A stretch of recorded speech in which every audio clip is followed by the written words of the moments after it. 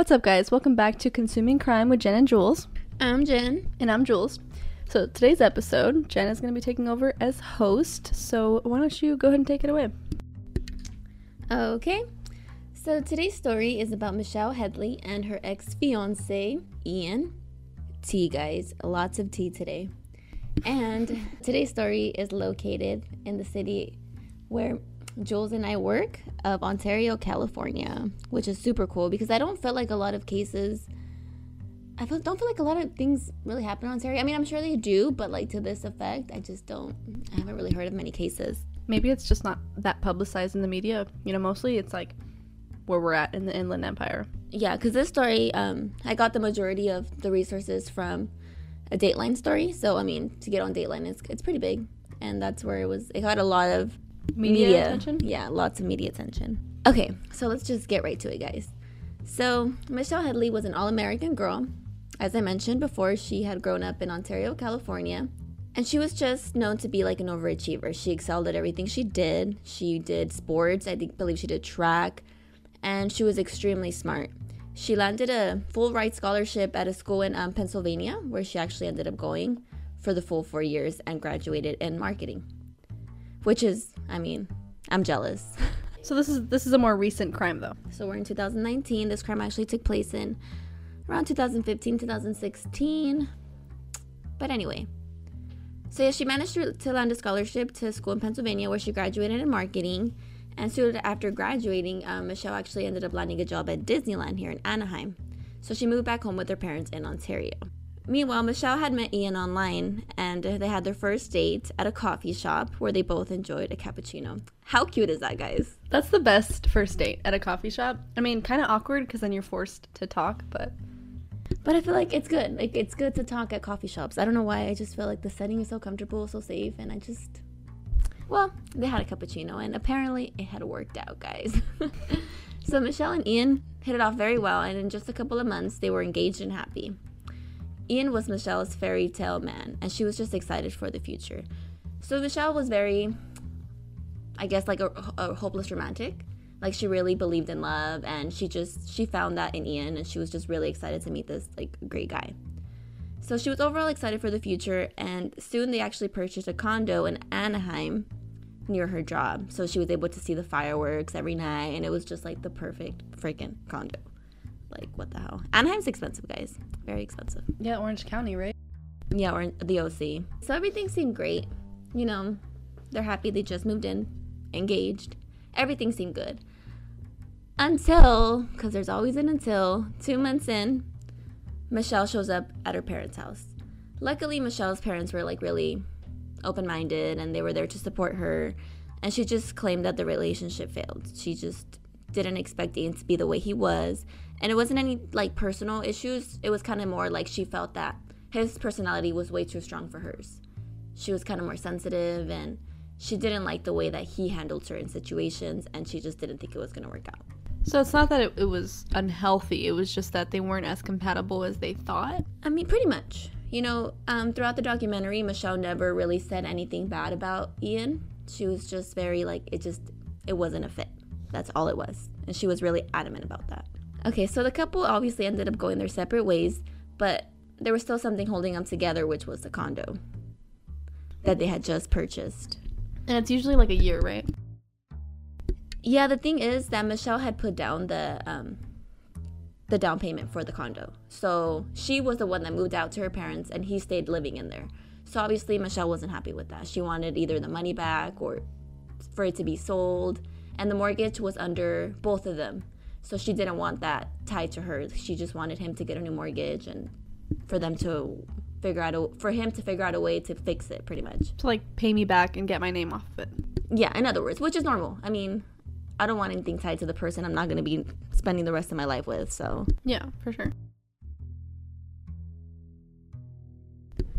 Okay, so it was supposed to be a smooth ride. They were supposed to figure this whole situation out on their own, but it just didn't work out that way. So the tensions were extremely high, and both Ian and Michelle got lawyers in an attempt to just help handle the situation, but it didn't work out that way. So Michelle started making allegations against Ian, claiming that he was abusive and had apparently been unfaithful throughout the whole relationship.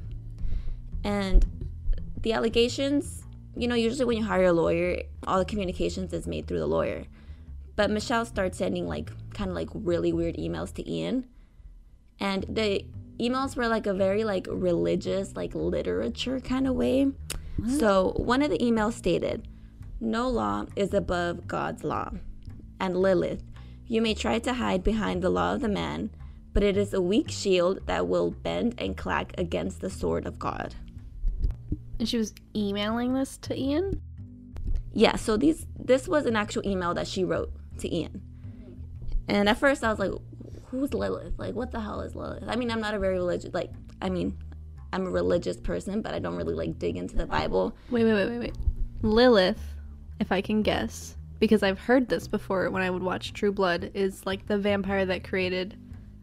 It was the god that created all vampires. I don't know if that has anything to do with your story, but that's who Lilith is in the Vampire Bible in True Blood. I did a little research on it, and apparently it was a very controversial I guess figure in the Bible, and it's not in all the books of the Bible. I believe it's taken out, and I guess it was a strong woman. It was a lot of, I guess, feminists look at her as a very strong figure, because it's it's the first woman that's religious that was independent. And a lot of biblical figures, they carried her to the man, so she was an independent. That's what I had found when I googled Lilith. But okay, that might be a little more accurate than my HBO series. But yeah, overall, whoever Lilith is, this just was a creepy email. So of course Ian was freaked out about the strange email, and he filed a restraining order against Michelle, and actually made allegations that she was in fact the one that had been unfaithful, and that he was fearing for his safety due to her angry outbursts that she would have. So obviously it's getting ugly, but the case was dismissed, so the restraining order never went through. So in November 2015, there was a settlement regarding the condo that was finally reached. And the deal was that Ian had 6 months to get a new mortgage loan, and if he did not, then he would have to sell the condo, and the proceeds would be split between both Ian and Michelle. That's fair. Yeah, and I mean, Michelle was okay with it, so Michelle would kind of end up losing her down payment, but she just didn't really care. I think she just at this point wanted it all to be over so she can move on, and she was actually happy because they gave a legal deadline to Ian to just get up and try to sell it or try to find a mortgage loan. So eventually Michelle began dating and had returned to school to pursue her master's degree because she's smart. And Ian also had began dating and was actually in a pretty serious relationship with a girl named Angela Diaz. And wait, who? Angela Diaz. Who was dating her? Ian. Oh, for whatever reason, I thought you said Michelle. I was you can't just bypass that. She's gay. Sorry. No big deal. Be gay if you want to, but she just bypassed that it meant nothing. What happened? I mean, technically, it shouldn't mean anything, Jules. It doesn't, but just switch the story. You gotta mention that. That's a whole story of itself. How'd she come out, Just for clarification, since Jules got a little confused, and in case you guys did too. Nah, it's just me. Michelle began dating, and she returned to her own life. She went back to school to pursue her master's degree, because she's smart, as I said. And Ian had also began dating and was in a serious relationship with a girl named Angela. Got it. All right. Cool. Ian was with Angela. Just making it clear for the third time, Julie. Okay. So they began dating, but obviously it's never calm. So the 6 months of the settlement was nearing, and Ian had made no effort to get a new mortgage. And this is when things began to get weird. Ian began to receive emails from Michelle once again. And again, they're weird. So Michelle states, "You told me I was your first love, but you didn't treat me like the precious, perfect treasure I am. You have sinned against God, and I want my power back because it belongs to us, the daughters of God." Sinned? Do they have sex before marriage? Honestly, if I had received this email, I would scream and call 911. That's freaking creepy. Maybe they're lying. Because he lied? Or she lied? Someone's lying. They're both not getting hit. I'm sorry. Honestly, it's just creepy as hell. And anything religious, I feel like it's like devil, like she's making it seem like really creepy, and it's just sounding like she's freaking devil worshipping, and I don't know, using some sort of like spells. Like using the religion as a weapon. Or a threat. Yeah, and it's like just so scary. It's cryptic. Okay, so now Michelle has not only began to harass Ian with emails, but also started sending Angela emails as well. And well, it was pretty obvious that it was from Michelle, but the person supposedly sending this email was from a name named Jason Ray. And the email said, "Your husband Ian doesn't love you. Michelle is his only love." But obviously, Angela knew the email was coming from Michelle. Well, yeah. What does Jason care? Angela obviously knew because the emails had like the same kind of like creepy religious vibe. So then more emails began to come in, but this time the emails actually were from Michelle. Okay, so this email read, "Hope you are scared of death tomorrow. Don't sleep and be watchful, the daughters of God, for we will steal your child and watch it as it dies." Okay, so at this point, Angela was pregnant. So obviously Angela was like freaked out. Yeah, what the hell? So Angela obviously was stunned, and on June 1st, 2016, she filed a restraining order against Michelle, and she stated that she had been receiving threatening emails from Michelle, and of course the order was served. The police went to Michelle's parents' house where they served her the order and explained the situation, but Michelle denied everything. She insisted that she had no idea what was going on, and she had never talked to Angela and had no idea who Angela was. But of course, the Anaheim police didn't buy it. Officer Wyatt had overwhelming evidence against Michelle, and the restraining order stood. So thank God, they was doing their job. Why is it always, that wasn't me? Well, there's text messages. It wasn't me. There's a video of you robbing this bank. That's your face. Nah, that's not me. It wasn't me. Da, da, da, da, da, da, da. Oh my gosh. Whatever. Anyway. Okay, so as part of the restraining order, Michelle was forced to cease all contact with both Michelle and Ian. But on June 6th, so just a couple days after the restraining order was served, the emails continued. "You will pay for this. I hope to God you feel the pain I show you. You will burn in the fiery pits of hell." Angela immediately reached out to police, and then they were dispatched to Michelle's house. They asked her for all her electronics, in which Michelle handed over her phone and laptop. Police searched through her phone and soon after proceeded to arrest her for violating the restraining order. She was placed in a holding cell, but was bailed out by her parents soon after. So, like I said, Michelle's parents were like very, very supportive. And I'm assuming they were well off to like afford to bail your daughter out. No, but what a dumb bitch. I'm sorry. What? Yeah. Okay, just go on. So now we are in June 13. Angela and Ian are relaxing at home when there's a sudden knock on the door. Angela gets up and proceeds to open a door, and outside is a man that's pretty much asking to have sex with her. He claims he was there for her, and he was looking for her, and Angela was like confused, obviously. And as I mentioned, Ian was there, so she shouted Ian's name, and Ian came out and quickly got the man to go away. But throughout the night, many men followed with the same exact scenario. They were all claiming to be there to engage in sex with Angela, and Angela was just confused. So eventually the cops were called, and they took down as much information as they can get and went on their way, because I mean, there wasn't really much they can do at that point. You know, she wasn't really like... Well, they weren't like threatening her. They were just like harassing her. But is it even harassment if it's a different person each time? Yeah, that was like the thing. Like, they weren't really like harassing her.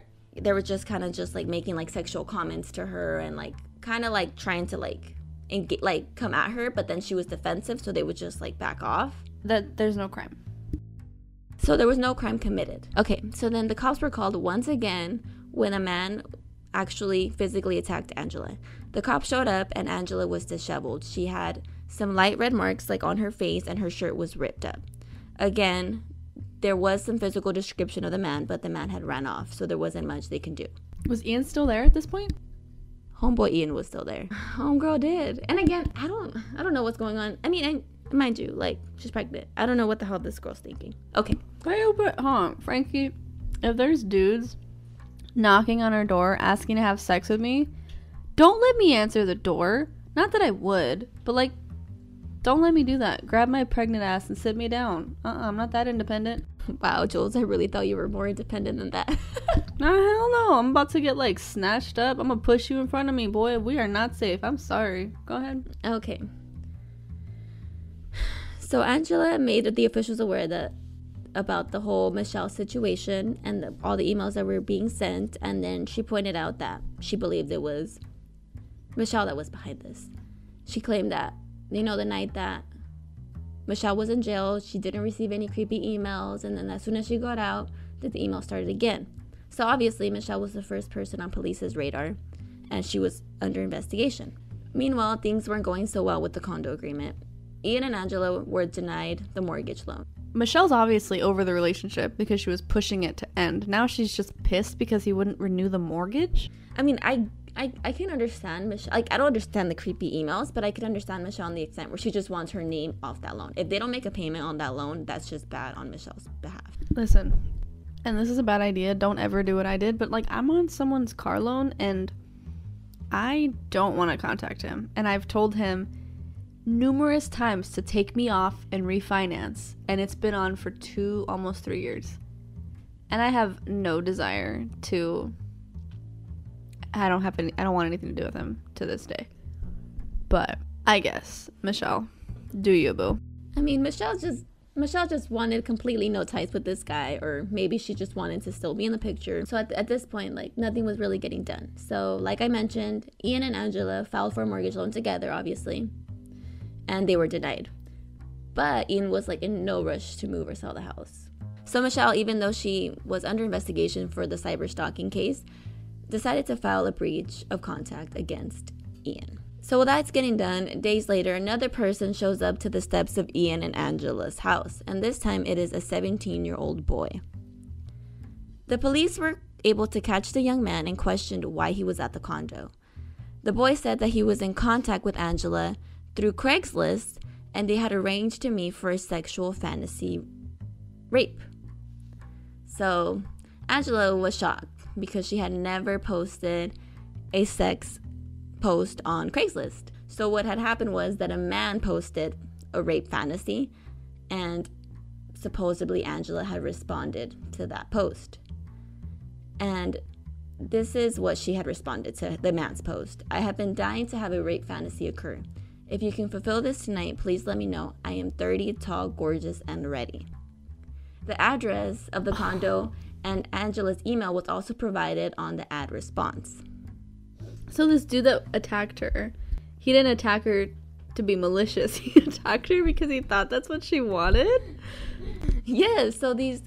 I don't even want to say poor men, because that's kind of, I guess. I mean, do you? If you want to have... If two grown-ass people want to have a rape fantasy encounter, that's fine. Consensual rape? I mean, there are some weird things out there. I don't judge, do you? However, in this case, Angela had no idea that these men were going to her house. But these men were thinking that Angela wanted it. So it was just like he so wanted crazy. to not want it. Okay. All right, cool. Okay, so now it was clear to police that Michelle was a threat to Angela and proceeded to arrest her again. And this time the charges were a lot more serious. She had 6 charges of attempted rape for every single man that went to Angela's house.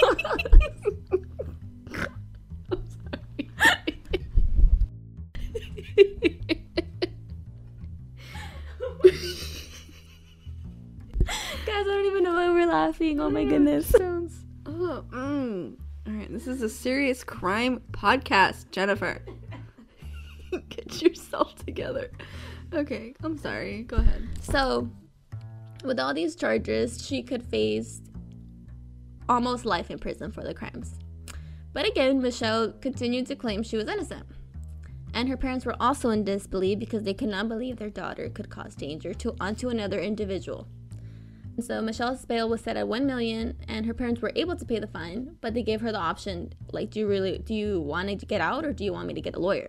And Michelle opted for the lawyer. Her parents set out to find the best lawyer they could, and in the meantime, they did their own investigation. They really believed that their daughter was innocent, and they wanted to prove that she did not send any of those emails or planned out that whole fantasy rape thing. So her father began to check IP addresses where he would write them down, and her mom would check for any repeat addresses.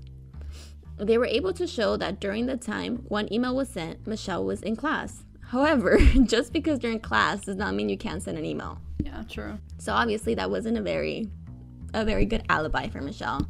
And they claimed that she was taking a test, but I'm on my phone every day in class. When I was in class, I would be on my phone. During a test? No, not during a test, but they were trying to say that it was like a test that day. I get you. Okay, but no proof that there was a There's test. like no proof, and it was just kind of like she was in class, but that's not good. The DA's office were continuing to build a case against her. However, they were failing because they weren't able to tie any of the emails directly to her. So after 88 days, Michelle was released from jail, but the investigation continued. She was being monitored through the ankle bracelet, and she had to wear it at all times. Both sides of the case were working hard, and there was finally a breakthrough. The one of the IP addresses was traced back to the Anaheim condo, in which Ian and Angela were still living. This breakthrough proved that Michelle was in fact innocent the whole time, and the charges were dropped against her. Now police had some questions for Ian. Dun dun dun! What? You do this to me every other week. Okay, guys. Nah, I'm mad. Now you know the truth. Homegirl Michelle was innocent, and she had nothing to do with this whole freaking crazy rape fantasy. Who the hell? So, like I said, they had some questions for Ian. During that time, the ad response were made around the time that the condo settlement was coming to an end, and it seemed convenient for Ian that the only person in his way for moving forward was Michelle. And if she were in jail, he can keep the condo. However, the IP address not only directed the cops to the home, it led it to a device, which was Angela's phone. Police soon discovered that Angela was the mastermind behind the rape fantasy plan, and after doing some research, they actually found out that she had a lot of fraudulent activity and had even faked cancer. And guess what? She was never even pregnant with Ian's child. She was just crazy. She really ruined Michelle's life. Did Ian know? Yeah, Ian knew. He claimed that he didn't, but he knew. And Angela actually ended up doing 5 years. I was just gonna say, dude, what is it, like 2015? How do you not know that the first thing that officers look at is an IP address? So Ian actually didn't get any time. There was sort of proof, but he was a U.S. Marshal. So there's kind of like, a little conspiracy theory saying that they didn't investigate enough on Ian's behalf. But Angela Diaz did do 5 years for that. And if you guys want to check out the documentary Dateline, I believe it's called A Diabolical Plan, because that's what it fucking was. She was heartbroken, Imagine, like, Ontario, it's not that big. So if that news spreads, like, you're everywhere. She had to wear an ankle bracelet. And she's in tears pretty much describing how, like, miserable she was, because it just made her look like a completely different person. And you guys know the media. The media can demolish somebody's reputation, and it was like really heartbreaking just to see how bad it affected her. This is Michelle? Oh my god, she's so pretty. And it's so like funny because when she got out, like, I guess all she wanted was a Starbucks, and I'm like, same girl, same. Like, that's what I would want. Yeah, this is our first case without murder. Nobody died? Have you noticed that nobody usually dies in my story so far, guys? Oh my gosh, you're right. John and Mark. Crime doesn't always consist of murder, Julie. First of all of mine do. Honestly, my biggest things are cold cases, because it always dives into technology, which I love calling attention to. And also the justice system, dude. Like, cases that show how inconsistent the justice system are. And definitely we're going to get into more episodes about that with me. And it's crazy because in the Michelle Hadley case, you can see the Officer Wyatt they're asking him questions like, how did you not know? He's like, honestly, it seemed like it was her. All fingers pointed to Michelle. And it was just, there was like, we didn't really believe that this can be like a mastermind plan like that. And it's crazy because sometimes I feel like officers have a lot going on also.